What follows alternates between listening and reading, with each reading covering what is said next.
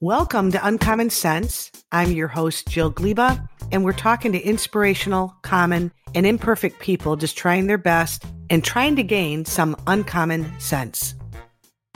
Being a business owner with no experience is hard enough. A divorce, market crash, and embezzlement by an employee is tough to recover from, but Jacki does not give up. Without lingering on her misfortune, Jacki creates a unified atmosphere and puts her trust in her team to help her grow her company. She candidly shares her ups and downs from an owner perspective and has successfully navigated her company to profitability. Of course, she wants more. Listen in for some encouragement if you're going through some challenges. We have a wonderful guest today, Jacki Smith. She's the founder and the owner of Coventry Creations. And thank you for being here. Thank you for having me, Jill. I love chatting with you. I love our breakfast. Oh, it's wonderful. The reason I invited you is you're a very open person, and you've had your ups and downs with businesses like most businesses. I think people think, oh, you're a success overnight.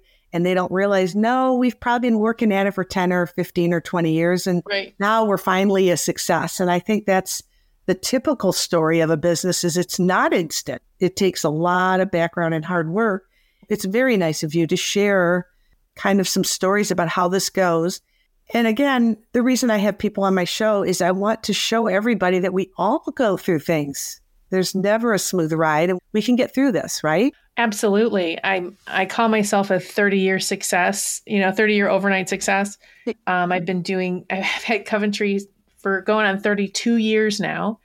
And I like to say that I was 5 when I started, but I wasn't. I was 24. That's still young. It's still young. Mm-hmm. What made you start your business? Because I don't know, were your parents business owners? No, my father was an architect, so it was very professional. They really wanted people to be their kids. I'm one of 9 kids, so I'm number 8 of 9. Sweet. I wanted to go to college, and I didn't have a path forward to afford going to college. And, 30 some years ago, there wasn't all the easy lending there is now, which is kind of okay because, I get sad when people come out of college with debt that they can't, massive. They feel underwater with. Mm-hmm. They'll be paying it for the rest of their lives. But I was trying to get money to go to college. And at that time, I was an office manager in a small, tiny little software firm that was inside of an engineering firm. And I wanted more for my life. So I was working there, and I was sewing. I was doing some Ren Fair costumes for people. I was doing readings. I was cleaning houses. And one of the things I started doing is one Christmas, I started making candles. I had tons of financial struggle at 24, which is normal. Yeah. And I had people in my life who were really supporting me, really helping me, finding opportunities for me to make extra cash to pay my bills. And so I found some wax and some stuff and some supplies, and I started making candles as holiday gifts. And I just did what I do. I love the spiritual. I love the esoteric. I love the folklore of herbs and oils. All of this stuff has always been my bailiwick. So I just put them together. I made 19 different styles of candles for the different people I were in my life. Wow, right off the bat. Right off the bat, if one's good, then 20's better. That's kind of how my brain works, which gets me in trouble. But I gave them all as gifts, and I had a few left over, and people were knocking on my door to buy more. They loved them. Wow. Nobody had ever done anything like this. Because I put the purpose of the oils and the herbs and the color. I wrote a blessing for each one, and folks loved it. And what's interesting, I love talking about this. So I made them in December. By January 2nd, I had people asking for more, but I didn't make my next batch until July. That's interesting. How come? I didn't believe. I didn't believe it. I didn't believe that anybody would want these.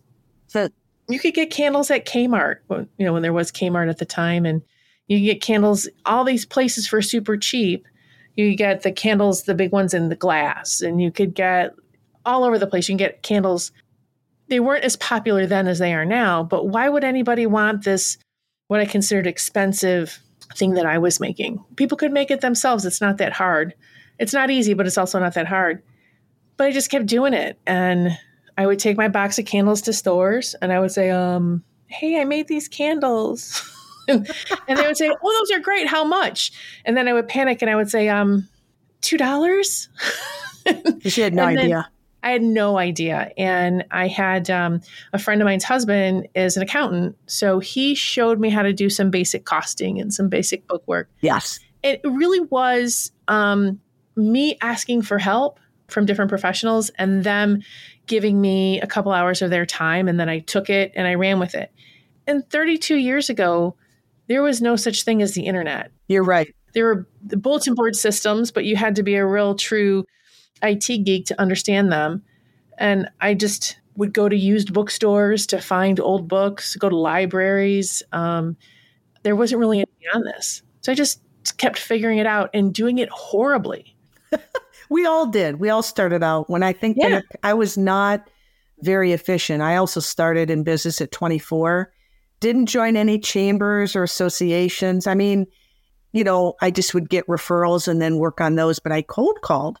And when I think about it, if I would have joined some chambers and got my name out there, I would have been a lot more efficient. But honestly, you don't know better, right? You don't. But once I started this as a legitimate business, and I was on unemployment at the time too. Okay. So I eventually worked myself out of a job from the office manager because I got it real organized and they didn't need me anymore. So during my unemployment, I just started this business. And then once I realized I could pay myself what unemployment could give me, I stopped collecting unemployment. And it's funny, somebody tried to turn me in to the unemployment office. So I had 6 months of forms I had to fill out. And the determination was, wow, you did what unemployment is there for. Right. It's exactly what it's for, is to help people get on their feet, whether to find another job. And what you did is decided to start another business. That's the whole point of getting assistance, is to get back on your feet, which you did. And I did the same thing you did. I just cold called. One of the things I did is I went to Seattle.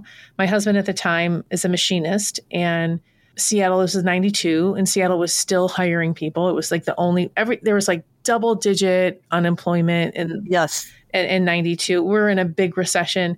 And there was one place that was still hiring, which was Seattle. And I got yellow pages and we found some places for him to call and see if they're hiring, because he has a lot of experience as a machinist. And he set up like 5 different interviews for when we were there, which was great. I mean, that was amazing. And we borrowed money to go to Seattle, and I took some of that money and made candles. Right. So while he was going on his interview, I was going to go and sell candles because I was having retail experience and office management experience. I figured I could get a job anywhere. And when we landed, the headlines read that Boeing had just laid off 30,000 people. Boom. That day, the day we landed there. Of course. And so all of his interviews were canceled. But I had a couple of boxes of candles, a couple hundred candles with me, and we went around and we sold them. I sold 90% of them. Wow. No, 75% of them, yeah. To stores or to people? To stores. I've always gone to stores because I wanted to sell bigger batches. Yes. Selling one at a time, I have no patience for time. that. Yeah, I agree. No patience. I love the individual user's experiences. I love talking to the end user. And I knew that if I was trying to sell them one at a time in that environment, because there was no internet, it would have been really hard. I would have to go show to show to show. And I knew that selling them to stores was the better way. I just had to find the stores. I get that. So when I got home from Seattle, there was 3 messages on my answering machine, because I had written my phone number on every label, of stores from other parts of the country that were interested in my products. And I just went from there. I would cold call, or I would cold call and literally call and say, I'm going to be in town. I'd like to show you my products. And that's how you did it then. Wow. And I ordered yellow pages from all over the country. I had 2 stacks of yellow pages taller than me. And if you don't know what a yellow pages is. I was just going to say that, but I was waiting. The yellow pages is like the Google of finding businesses back then, because you got listed. If your white pages were all the personal phone numbers and the yellow pages were all the business phone numbers. I mean, I think about it now that there were white pages with people's phone numbers. I mean, how intrusive now. Yes. It would not be okay. But you want to know something? That's how I started my business, is I would get the legal news. I'd look up mortgages, people that just got a house and they had a mortgage. I'd look up their phone numbers all day long. And then from 6 to 8 at night, when people were home from work, I called everybody. I sent them a letter, and then I'd call them and say, I sent you a letter and wondered if you wanted mortgage insurance. That's literally how I started my company. It's amazing. So it's different today because you have the internet, but it's also different because I think businesses answer their phone, but there's no way I could have started my business without any contacts way back when, because nowadays people get a phone call and they're not going to answer it if they don't know who it is. It's the scrappiness. Yeah. I've always been somebody scrappy and survivor. Absolutely. I've been a survivor this entire time. I don't know, about 8 years ago, it hit me. I need to move from surviving to thriving. Yep. It's a totally different mindset. Oh gosh, that was longer than 8 years ago. Time goes by really fast, but a long time ago. And that attitude has changed my everything for me because I don't want to just survive. It is the attitude because it's about, here's the deal. Your parents weren't business owners. They were professionals. If you don't know how to run a business, it's not like suddenly you know how. You're kind of learning by doing. Yep. People don't realize a business owner, you're doing the money, the finances, the marketing, the managing employees, the HR stuff. You're doing everything. Let's be real. Not everybody knows every aspect of the business. I don't care how smart you are. It's hard to do it all. So here you are plugging along at your business. You're making enough money to pay yourself. Impressive enough. But it occurred to you one day, boy, I could be doing more. Yeah. I could be thriving and doing so much better. And I didn't pay myself. Here's the thing that I think a lot of business owners go through is that when times are tough, you don't pay yourself. Right. Gosh, for years, I would take a paycheck like every other week. And then there was 2 years where I didn't take a paycheck at all. And I would just get enough to like pay a few bills or get groceries. I would peel a little off here and there, but that's too exhausting. It's exhausting because most people go to work and every week or every 2 weeks or however the pattern is, they get a paycheck by showing up. Even if they don't produce something, they still get a paycheck. Most people just get paid for showing up. We're a business owner. We're not paid to show up. We're paid only if we produce or sell something, right? And what happens is you start resenting the people who work for you because you're paying them. You're not paying yourself, right? If you're not paying yourself, I'm paying you, so you better work. And you're not working hard enough. And so there's this anger that comes out. And I've seen it in different businesses that I've helped. They have unrealistic expectations on the people that they're actually paying. I could see that. I didn't pay myself when the market has crashed. And I have very good employees. And when the market did come back and we start making money, I did try to make up for it and give myself a little bit back. But you're right. It's usually the owner that's taking the dips and curves, because we don't want to lose our employees. So we keep paying them. Yep. And if you don't come out of it right away, I could see the resentment like, geez, so Pete's, I'm paying them. I'm working this business. I'm working very hard, yet I'm not making any money. And, I see a lot of businesses that work hard and they don't make money. Yeah. And they go out of business because they can't figure it out for various reasons. It doesn't really matter why. Have you had situations where you questioned, am I doing the right thing here? I mean, most mornings when I wake up, but because I've had my days. I've had my days like, what am I doing here? So there's been 3, now 4 distinct times where my sister Patty is also my business partner. I brought her in to help work with me a couple years in. And then eventually I gave her part to the company as she was like right there with me, sweat equity. And there's times when the two of us would just sit there and say, what are we doing? Are we going to do this?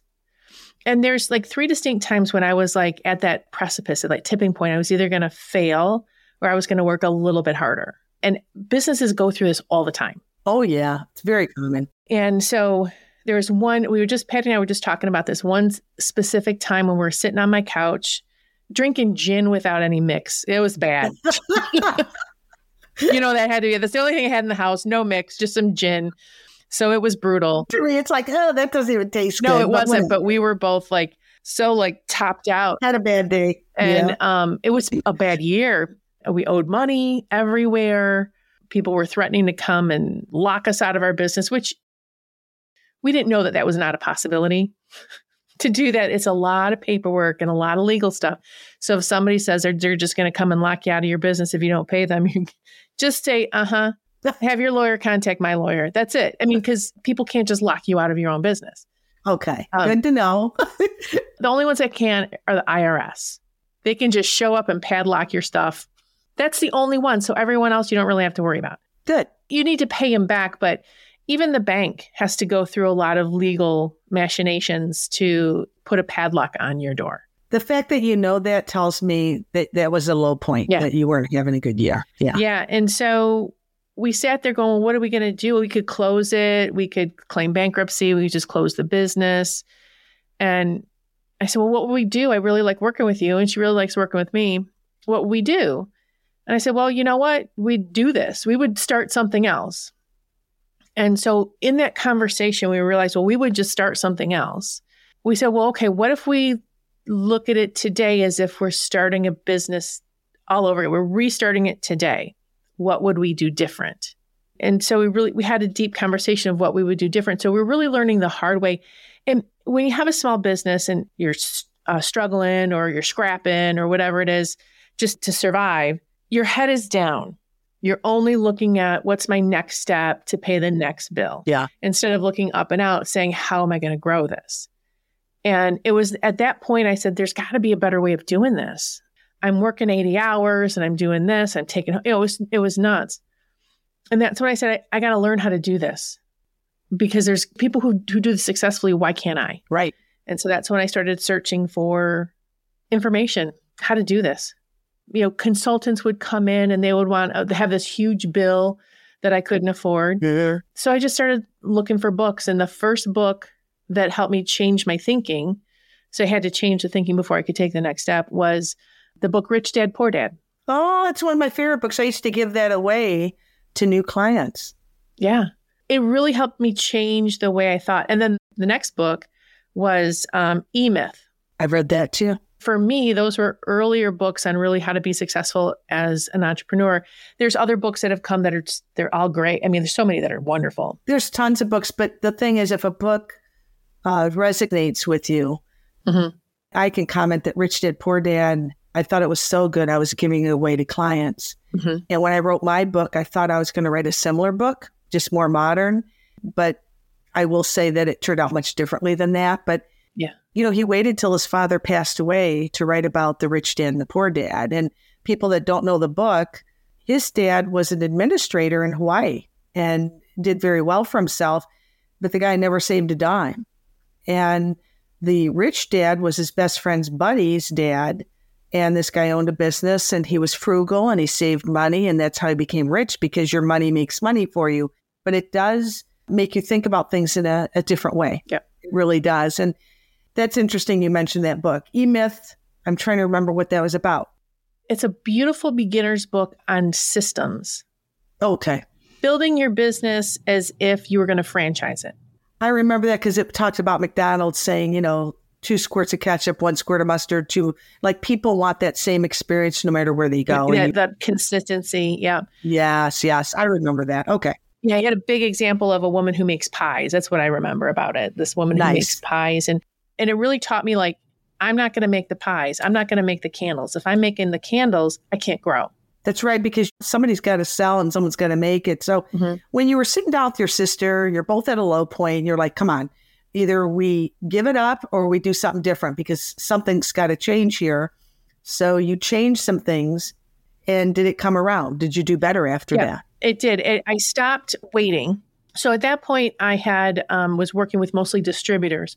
So we were selling to stores, and then these big distributors came on that sold to even more stores. And so they had to have a distributor margin. And so I was selling to all these distributors, but you don't know who their customers are. And so I was beholden to this distributor who kind of became 90% of my revenue. Is that bad or is that good? It's bad. If you have one customer who's 90% of your revenue, you lose that customer and you're out. He was tanking. He was going down. And again, when I was 24 when I started it. So I had this mentality of when you're 24, you have like everything's new and everything's a crisis. Yes. And then you think that everyone's older than you and knows better than you in some ways. And that's not true. But then as you get older, you're like, I got to get out of this. I got to get out of this. I got to learn. And I think the best thing any entrepreneur can do is taking that lifelong learning attitude. There's always something to learn. And even people listening that are not business owners, I'm going to apply the same thing that you just said. I think that's great advice that you just said is if you're in a business and you're working that business and there's somebody ahead of you that has a job that you wish you had, I would go up to them and ask them, how did you get that job? What do you do all day? They could be lifelong learners too, to go ahead in their business, even though they're not the owners, right? New perspectives. So lifelong learning gives you new perspectives, new ideas. Oh, yeah. And it keeps you on top of the changes going on in the world, especially if you read, current books that are up and coming, Oh, yeah. I don't mind that we mentioned old books, but I will say a lot of young people, they'll say, in fact, I was just talking to some young people yesterday and she goes, I got it. I don't need any help. And I said, well, that is going to really hinder you in life. Mm-hmm. I said, you should always kind of keep your eyes open and listen if you think somebody's knowledgeable, because you'll never know it all. Never. The older I get, the less I know. It's a truism that I heard when I was in my 20s. And I'm like, what's that about? So you're cruising around, you're doing well, you figured it out, but there's more to the story, I'm sure, because you said there's 4 times that you went through this. Yeah. Early on, when I got divorced from my first husband, I had to fight to keep the business. And then later on, as things started to crash and burn, and I wanted to keep the business. Let's be real. Divorce is very expensive for people because you're suddenly in 2 households with the same incomes. Yep. And it used to be those 2 incomes supported one household. So when you split up, it's difficult on both parties that you don't have as much money and it's hard, right? And it was very traumatic and dramatic because of his mental health. And I was very grateful of how fast I was able to get out of that and I walked away with my business.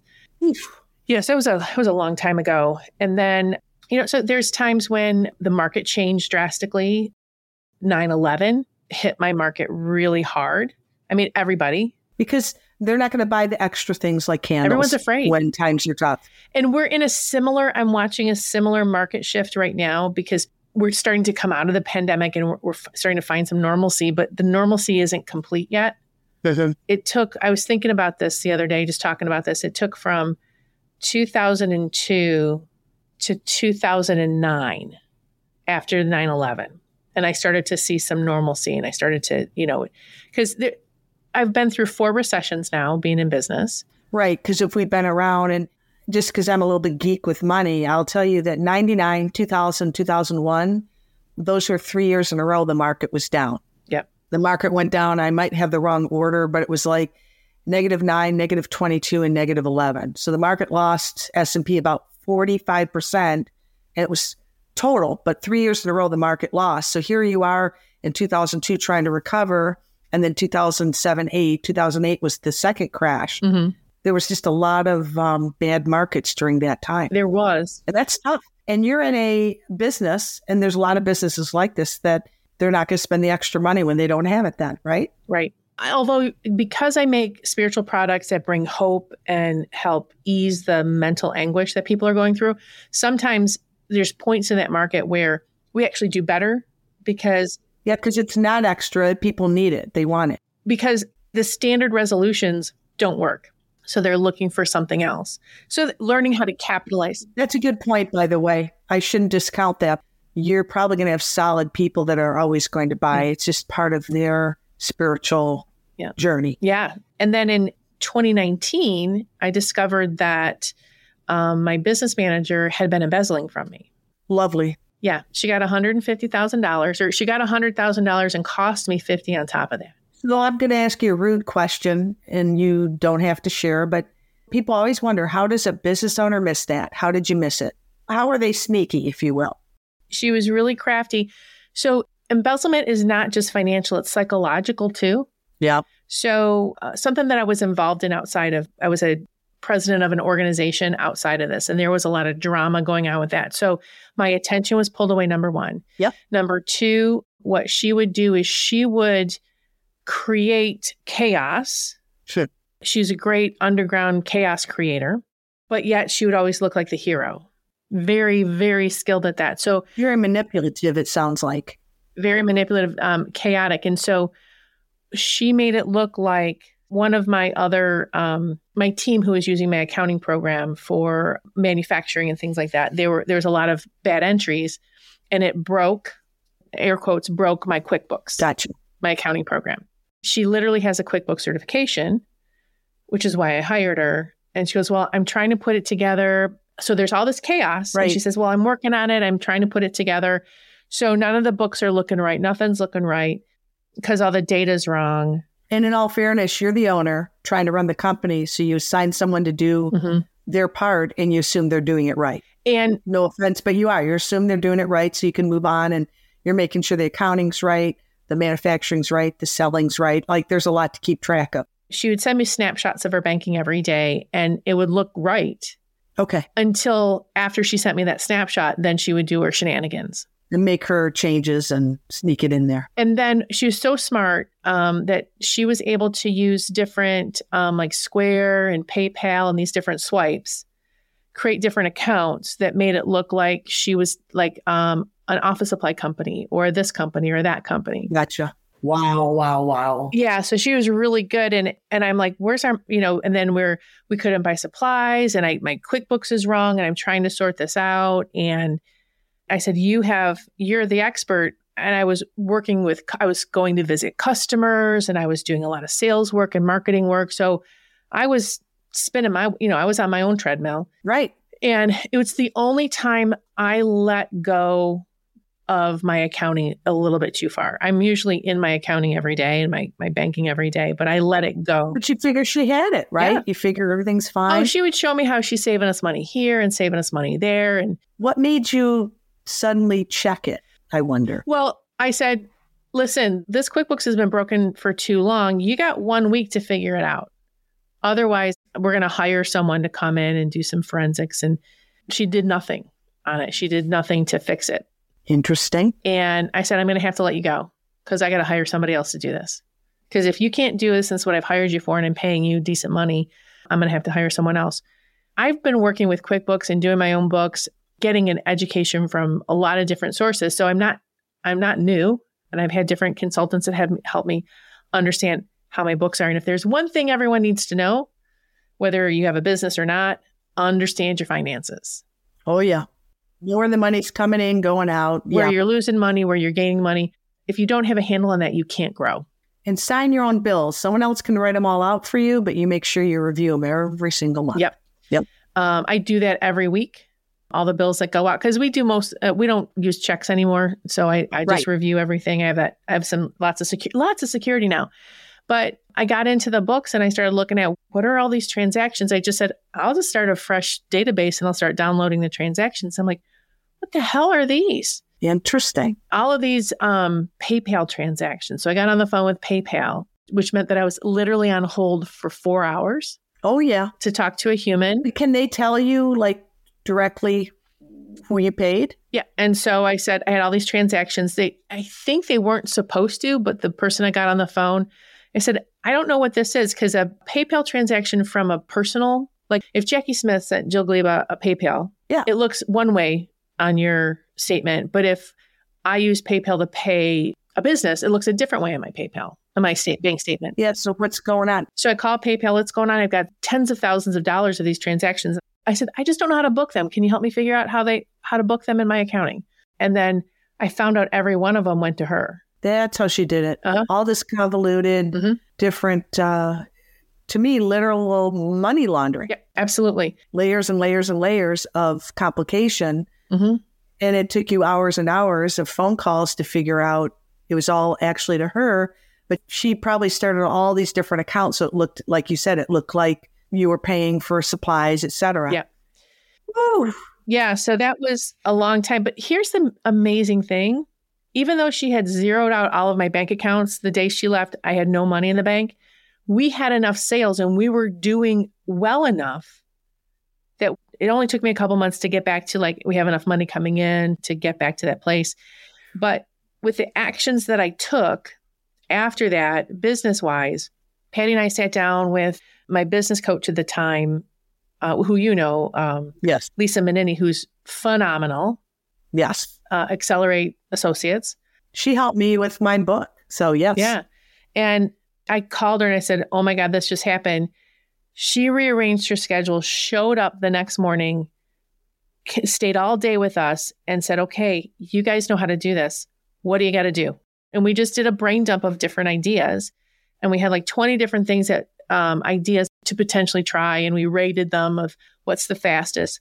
But we generated that replacement $150,000 within 4 months. So we had our regular business and then we did that additional 150 to recover. Wow. And so she helped us find that within us to go there. Because there's no easy way to get that money back. You'd have to go through court systems. It would just be a big hot mess, right? I did all of that. It took 4 years. We finally got paid back. But was it expensive as far as time and money to get all that money back? Oh, yeah.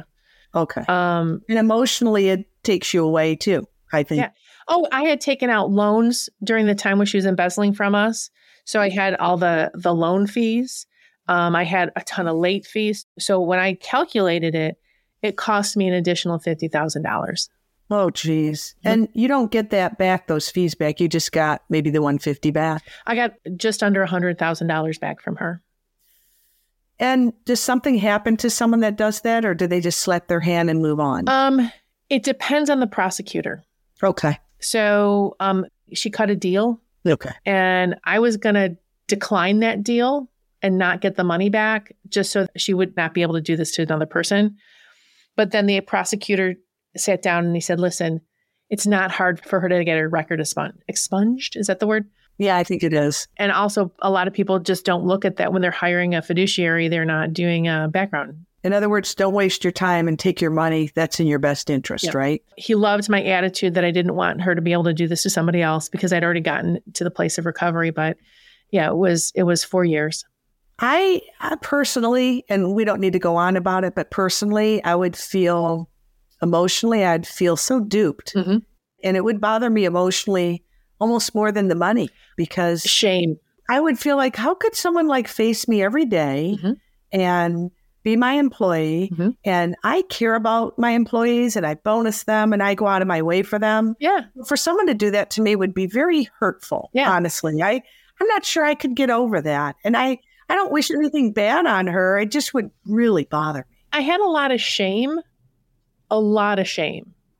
Initially, like, oh my God, I got to hide this. Look what I allowed to have happen. It's not your fault. When something like that happens and I find that I'm stepping into shame, I immediately flip it and I start telling people about it. Okay. To take the shame out of it. It helps. Does it help? It really helps. That's how it helps me. I'm a very extroverted person. I process things externally. So in telling people about it and then people going, oh my God. But here's a beautiful thing that happened. Every time I told someone about it, they said, you know what, that happened to my uncle. Or you know what, that happened to me. Or that happened at the business I worked in. And so what I realized is how normal it is. And embezzlement does not happen to big corporations. You see movies where, they figure out a way to embezzle from big. That does not happen. What happens is small businesses are embezzled from. Far more, like 99% of embezzlement cases. No kidding. Didn't know that. It was in the high 90s that embezzlement cases are from small businesses, and they're from people that had been working for you for a long time, or you like the person you thought you could always trust. But that's how they do it. They build that up. I do know someone that was embezzled, and it was an employee that worked for them for many years, someone close to them. There was even someone that belonged to their church. And to take this a step further, but broader, that's why we have this podcast, because people have shame around money. They're embarrassed, like, oh, I made some money mistakes, or I don't make as much as everybody thinks I make. Nobody does. And we all go through things. And we just had a couple I was talking to this morning. And the first thing they said when they got on the meeting with us is they said, we've made a lot of mistakes. And you could feel like they were embarrassed. And I said, hasn't everybody? I said, we all make mistakes. So let's just figure out what we can do to move forward. Absolutely. It's nice of you to share this. And I'm glad that you just talk about it out loud. And it's not shameful. It could happen to anybody. And it happens to a lot of people. So, wow. So you got past it.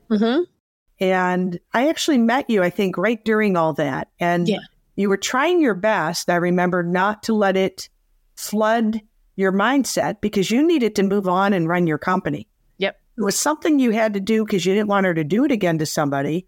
But on the other hand, you wanted to move on and just run your company. I think in moments like this, you have an opportunity. Every crisis comes with an opportunity. I mean, this is not just my belief, but this is how I live my life. Yeah. And that opportunity to sit down and remember how creative I am, to remember how creative Patty and I are, to come up with these new ideas, it changed everything. It created these sales opportunities that we continued to do. You went through a lot of things, the market crashes, a divorce, an embezzlement, and you said there was another one. Well, there's one I'm going through right now. Okay. There's a few more like floating in there, but these are the big ones. So in 19, I got embezzled from, and that was July 1st. I figured that out. So this is 2019. Well, we know what happens in 2020. Yeah. But as we recovered by October of 2019, I said to Patty, we have to make more than we've ever made before. We're going to need. So I stopped using my intuition when someone was telling me that they had a better answer in 2019. So I said, I'm back to my intuition. I have to use my intuition. And my intuition is telling me we need a lot of product on the shelves. We need to take all of our profit and reinvest it in product. And when you mean by intuition is you know what you need to do. And instead of trusting others, you got to trust what you think is best for your company. Right. Obviously with advice from others, but it's down to you and what you want to do, right? And intuition is a combination of a knowing that goes beyond the facts combined with the facts. So the facts are January is my busiest month of the year. Yeah. So I usually do more in January than I do in November or October. Really? Interesting. Because we have September, October, November where people are buying for the holidays for their store. But then you have January where everyone is restocking. Yeah. So January tells you how the year is going to go. And I said, this January is going to be really big based on what we did here and catching up. I have a feeling January is going to be really big. Let's get ready for it.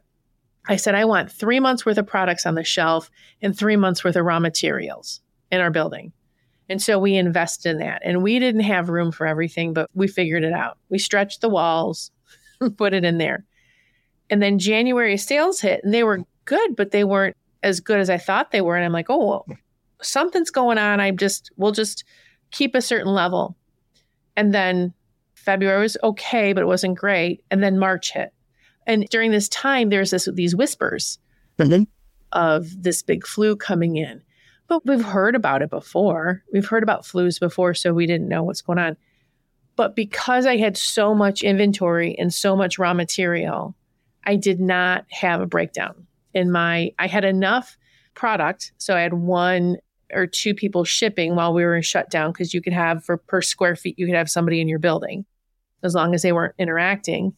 Everyone else was gone. We had no production for 6 weeks. And I just had people shipping, but I had enough product. And then I had enough raw materials to get going again. Wow. And the supply chain didn't hit me as hard as it was hitting other people. But we had also had these relationships because we had kept our inventory up for so long. There's another intuition hit I had in 2020, which was when we got back to work. I said, Patty, she does the buying, I said, get on with all of our vendors. I want you to get a year's worth of inventory in because we've got the money right now. Get a year's worth of wicks, get a year's worth of oils, get a year's worth of wax. Was it a good time to buy it also, the inventory? I wouldn't know that, but was it a good time? Well, there was the supply chain issues and then everyone was home. There were so many people at home making candles that my wick supplier would not take new clients on. Interesting. And then all the people that wanted bottles for the hand sanitizer. So the bottle company for our oils and sprays would not take any new customers on. And so because we had such a great relationship with, say, our wick supplier, and we said, here's our year's worth of orders, I'm willing to give you the money now. And they said, no, but because of your level of business with us, you're on our top 10%. We ship you before we ship anybody else. Okay. Did you have supply issues then or no? We had some, like it just took them a long time because, one person gets COVID in your place and you had to shut down. Mm-hmm. Or, that it was just crazy during those times. I get that because you're right. You have to shut down if someone gets sick. Yep. Yeah. So also during that time, I was in a 5,000 square foot building and I knew that I couldn't bring people back to work in that small of a building. We were all too close. Yeah. We couldn't be 6 feet apart, let alone 10, which is what they recommended at the time. I had come across a building in 2020 right around the corner, double the size, and I knew we were going to need it because our sales were booming. We increased 85% Oh, wow. in 2021 over 2020. Which is cool. But scary, Yes. not sustainable. And so I thought, okay, let me get in a production expert, lean manufacturing expert. Let's get in a marketing expert so we can sustain this because this is false.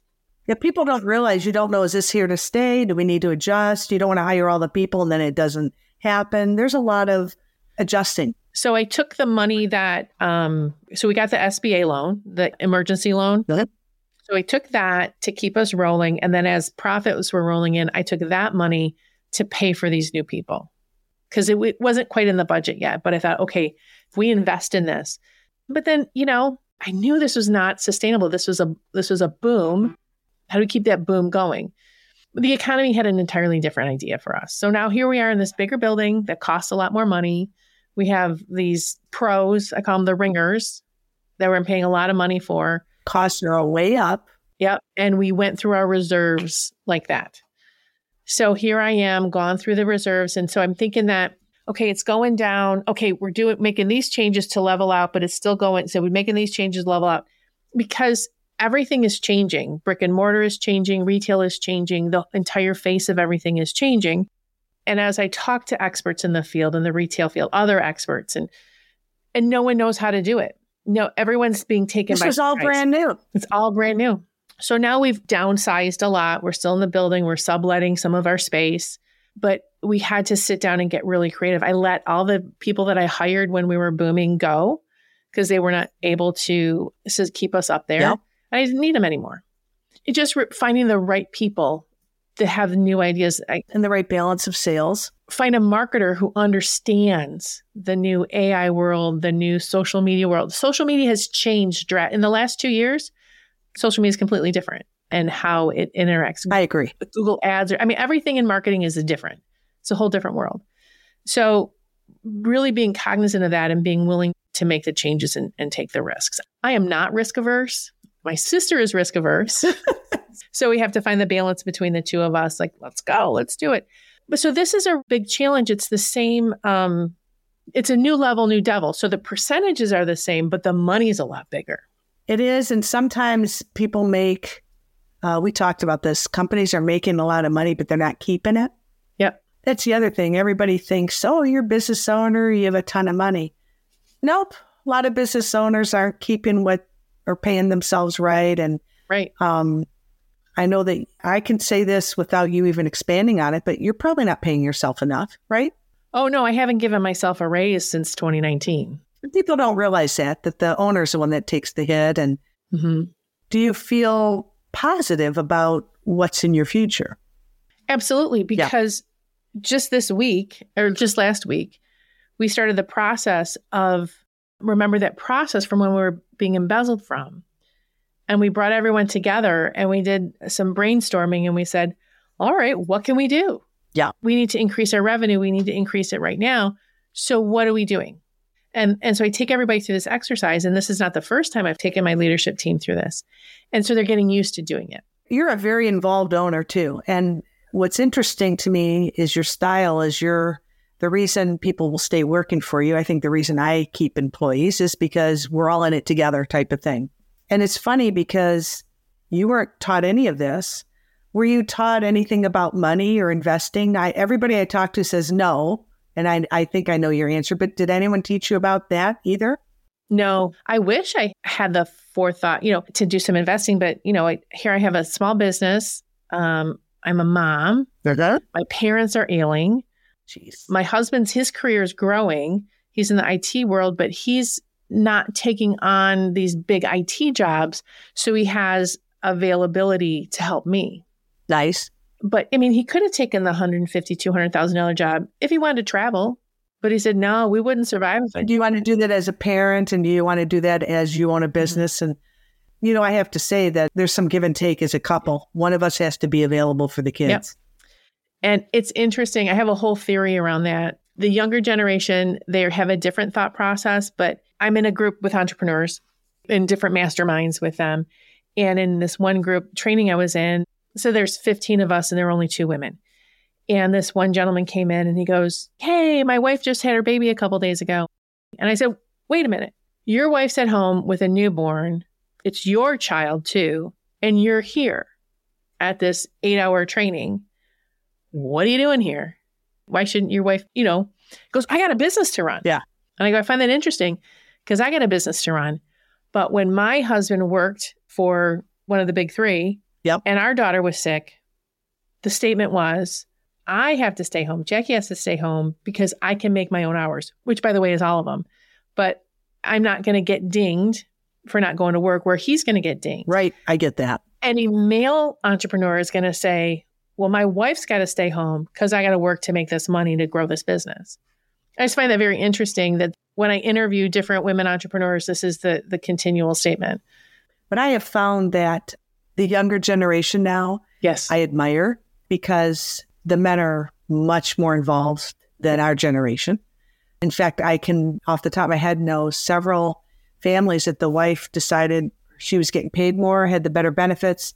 She went to work and the husband says, well, I'll go part-time or I'll be the secondary job and I'll take all the hits and be home for the children. I love this. They don't care who. They just decide as a couple which one of us is gonna, take the hits and raise our kids. And I say it sounds so negative when I say take the hits, but in other words, they have a commitment to their children that they're going to do whatever they have to do. It's equal to make it all right, which is very cool. It's very much more involved. I will say that I grew up with my first firm I was at had 65 associates. 2 were women. And the men back then, this is in the 80s, thought I was taking their job. I said, we're commissioned, so I didn't take anyone's job. We all just create our own money. Right. But very antagonistic, very threatened by having a woman. And I was performing well, and they didn't like that either. And it was very hostile. And my husband was very creative. He said, just have a sense of humor with the guys. And I did. But it was a different atmosphere than it is now, I'm happy to say. Things have changed. It's wonderful. It's everybody's responsibility for a family. It's not just one. And I want to thank you for paving that way. Well, you really did pave the way to create this paradigm shift. And so thank you for that. Many women did, though. Yeah, many women did. Yep. It was different. People don't realize it was very different back then. They'd be like, what are you doing here? And I said, working just like you, And they were very sexist, and some of my stories are too inappropriate, so I won't. But I'm going to say that many times they're very inappropriate, and I'd give it right back, and then they'd stop. I love it. I did it with a sense of humor, though, and that helps too. It does. It's interesting because a lot of my guests are business owners, but you're probably unique that you were sharing the ups and downs of being an owner and how it is hard to make enough money, try to keep your employees. We're not all just rolling in the dough and letting everybody else do the work. And that's the view. Let's face it, Disney does a movie and the rich person is always an old white guy with his hands curling around like, I'm going to make a bunch of money and abuse my workers. And that's not really the case. The average small business owner has a relationship with their employees and they care about them. And it is a group effort to do a good job. It's tough. And there's an emotional hit that an entrepreneur with employees takes. That's the responsibility. Some of them take it deeply. Like me, I feel very deeply about my responsibility.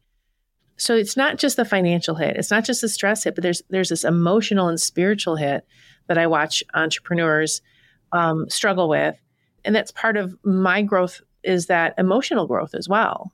So that I can navigate these things and not be a ripe hole when I go to work. That's right. Taking it out on everybody else.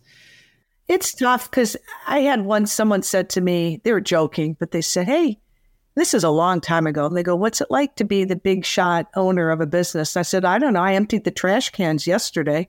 I think other people might have those views, but every entrepreneur I talk to, we're all just trying to do our best, right?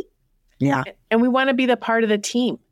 I don't know about anybody else, but I want to be part of the team versus the owner, or, just the coach. I want to be there with you because that's the fun for me. It is the fun, and it's wrapping your head around all the things you need to know. And that's why you and I have to, I think a good motto on this is you want to keep learning. You're trying to figure out what's the best way to do things, treat your employees, make a profit, and serve your customers that care about spirituality, and your product helps them with that. Yep. It's very important, right? That is it. And when things are really rough, I go back to the basics. Right now, I just finished some basic business books to remind myself okay, when your foundation is crumbling, you go back to the foundation. That's right. So I'm back to the basics. And I learn something new every time I have a beginner's mindset. Same here. I agree. Yeah. So is there anything you want to add that we might have missed today that we did not talk about? There's so much that I could talk about, but I think that this was a great conversation. It went a little bit different than what we thought we were going to talk about, but boy, this was good. It never does, by the way. Yeah, right. I know. And tell everybody, if you want to share your website and how people can get hold of your product, I think that would be a good idea. Thank you so much. My website is coventrycreations.com. You can find us on Amazon as well. And we're going to list it on this show, so don't worry, they'll have that. So I don't have to spell it out. But our main product line, which is still my bestseller after 32 years, are my blessed herbal candles. And they're all based on the intention or the affirmation that you need in your life right now to help boost that energy, to help get you to the other side of the crisis. When you get to the other side, when you can jump over and get to the other side and have that backwards view, you know how to fix it. And that's kind of what the energy of the products do, is they help you get into that next state for yourself. Which is nice because the unknown is where people stress. Yeah. And once they get over it and they learn that they could get through it, that's helpful, right? Absolutely. So thank you. I appreciate that you were so candid and you shared your story. Thank you for being my guest. Thank you for having me on, Jill. Thanks for listening to Uncommon Sense. I'm Jill Gleba. For more stories and all the financial knowledge you wish somebody had taught you, you can find my book, Uncommon Sense, at jillgleba.com. If you're looking for a career change and you're not sure where to start, the Resume Rescue can help. Sure, there's no such thing as the perfect fit for everyone, but here at the Resume Rescue, we're on a mission to find the perfect solution for you. Whether it's changing careers, updating a resume, learning LinkedIn, or practicing interviewing, we have you covered. Find us online at theresumerescue.com and find all of our contact info in our show notes.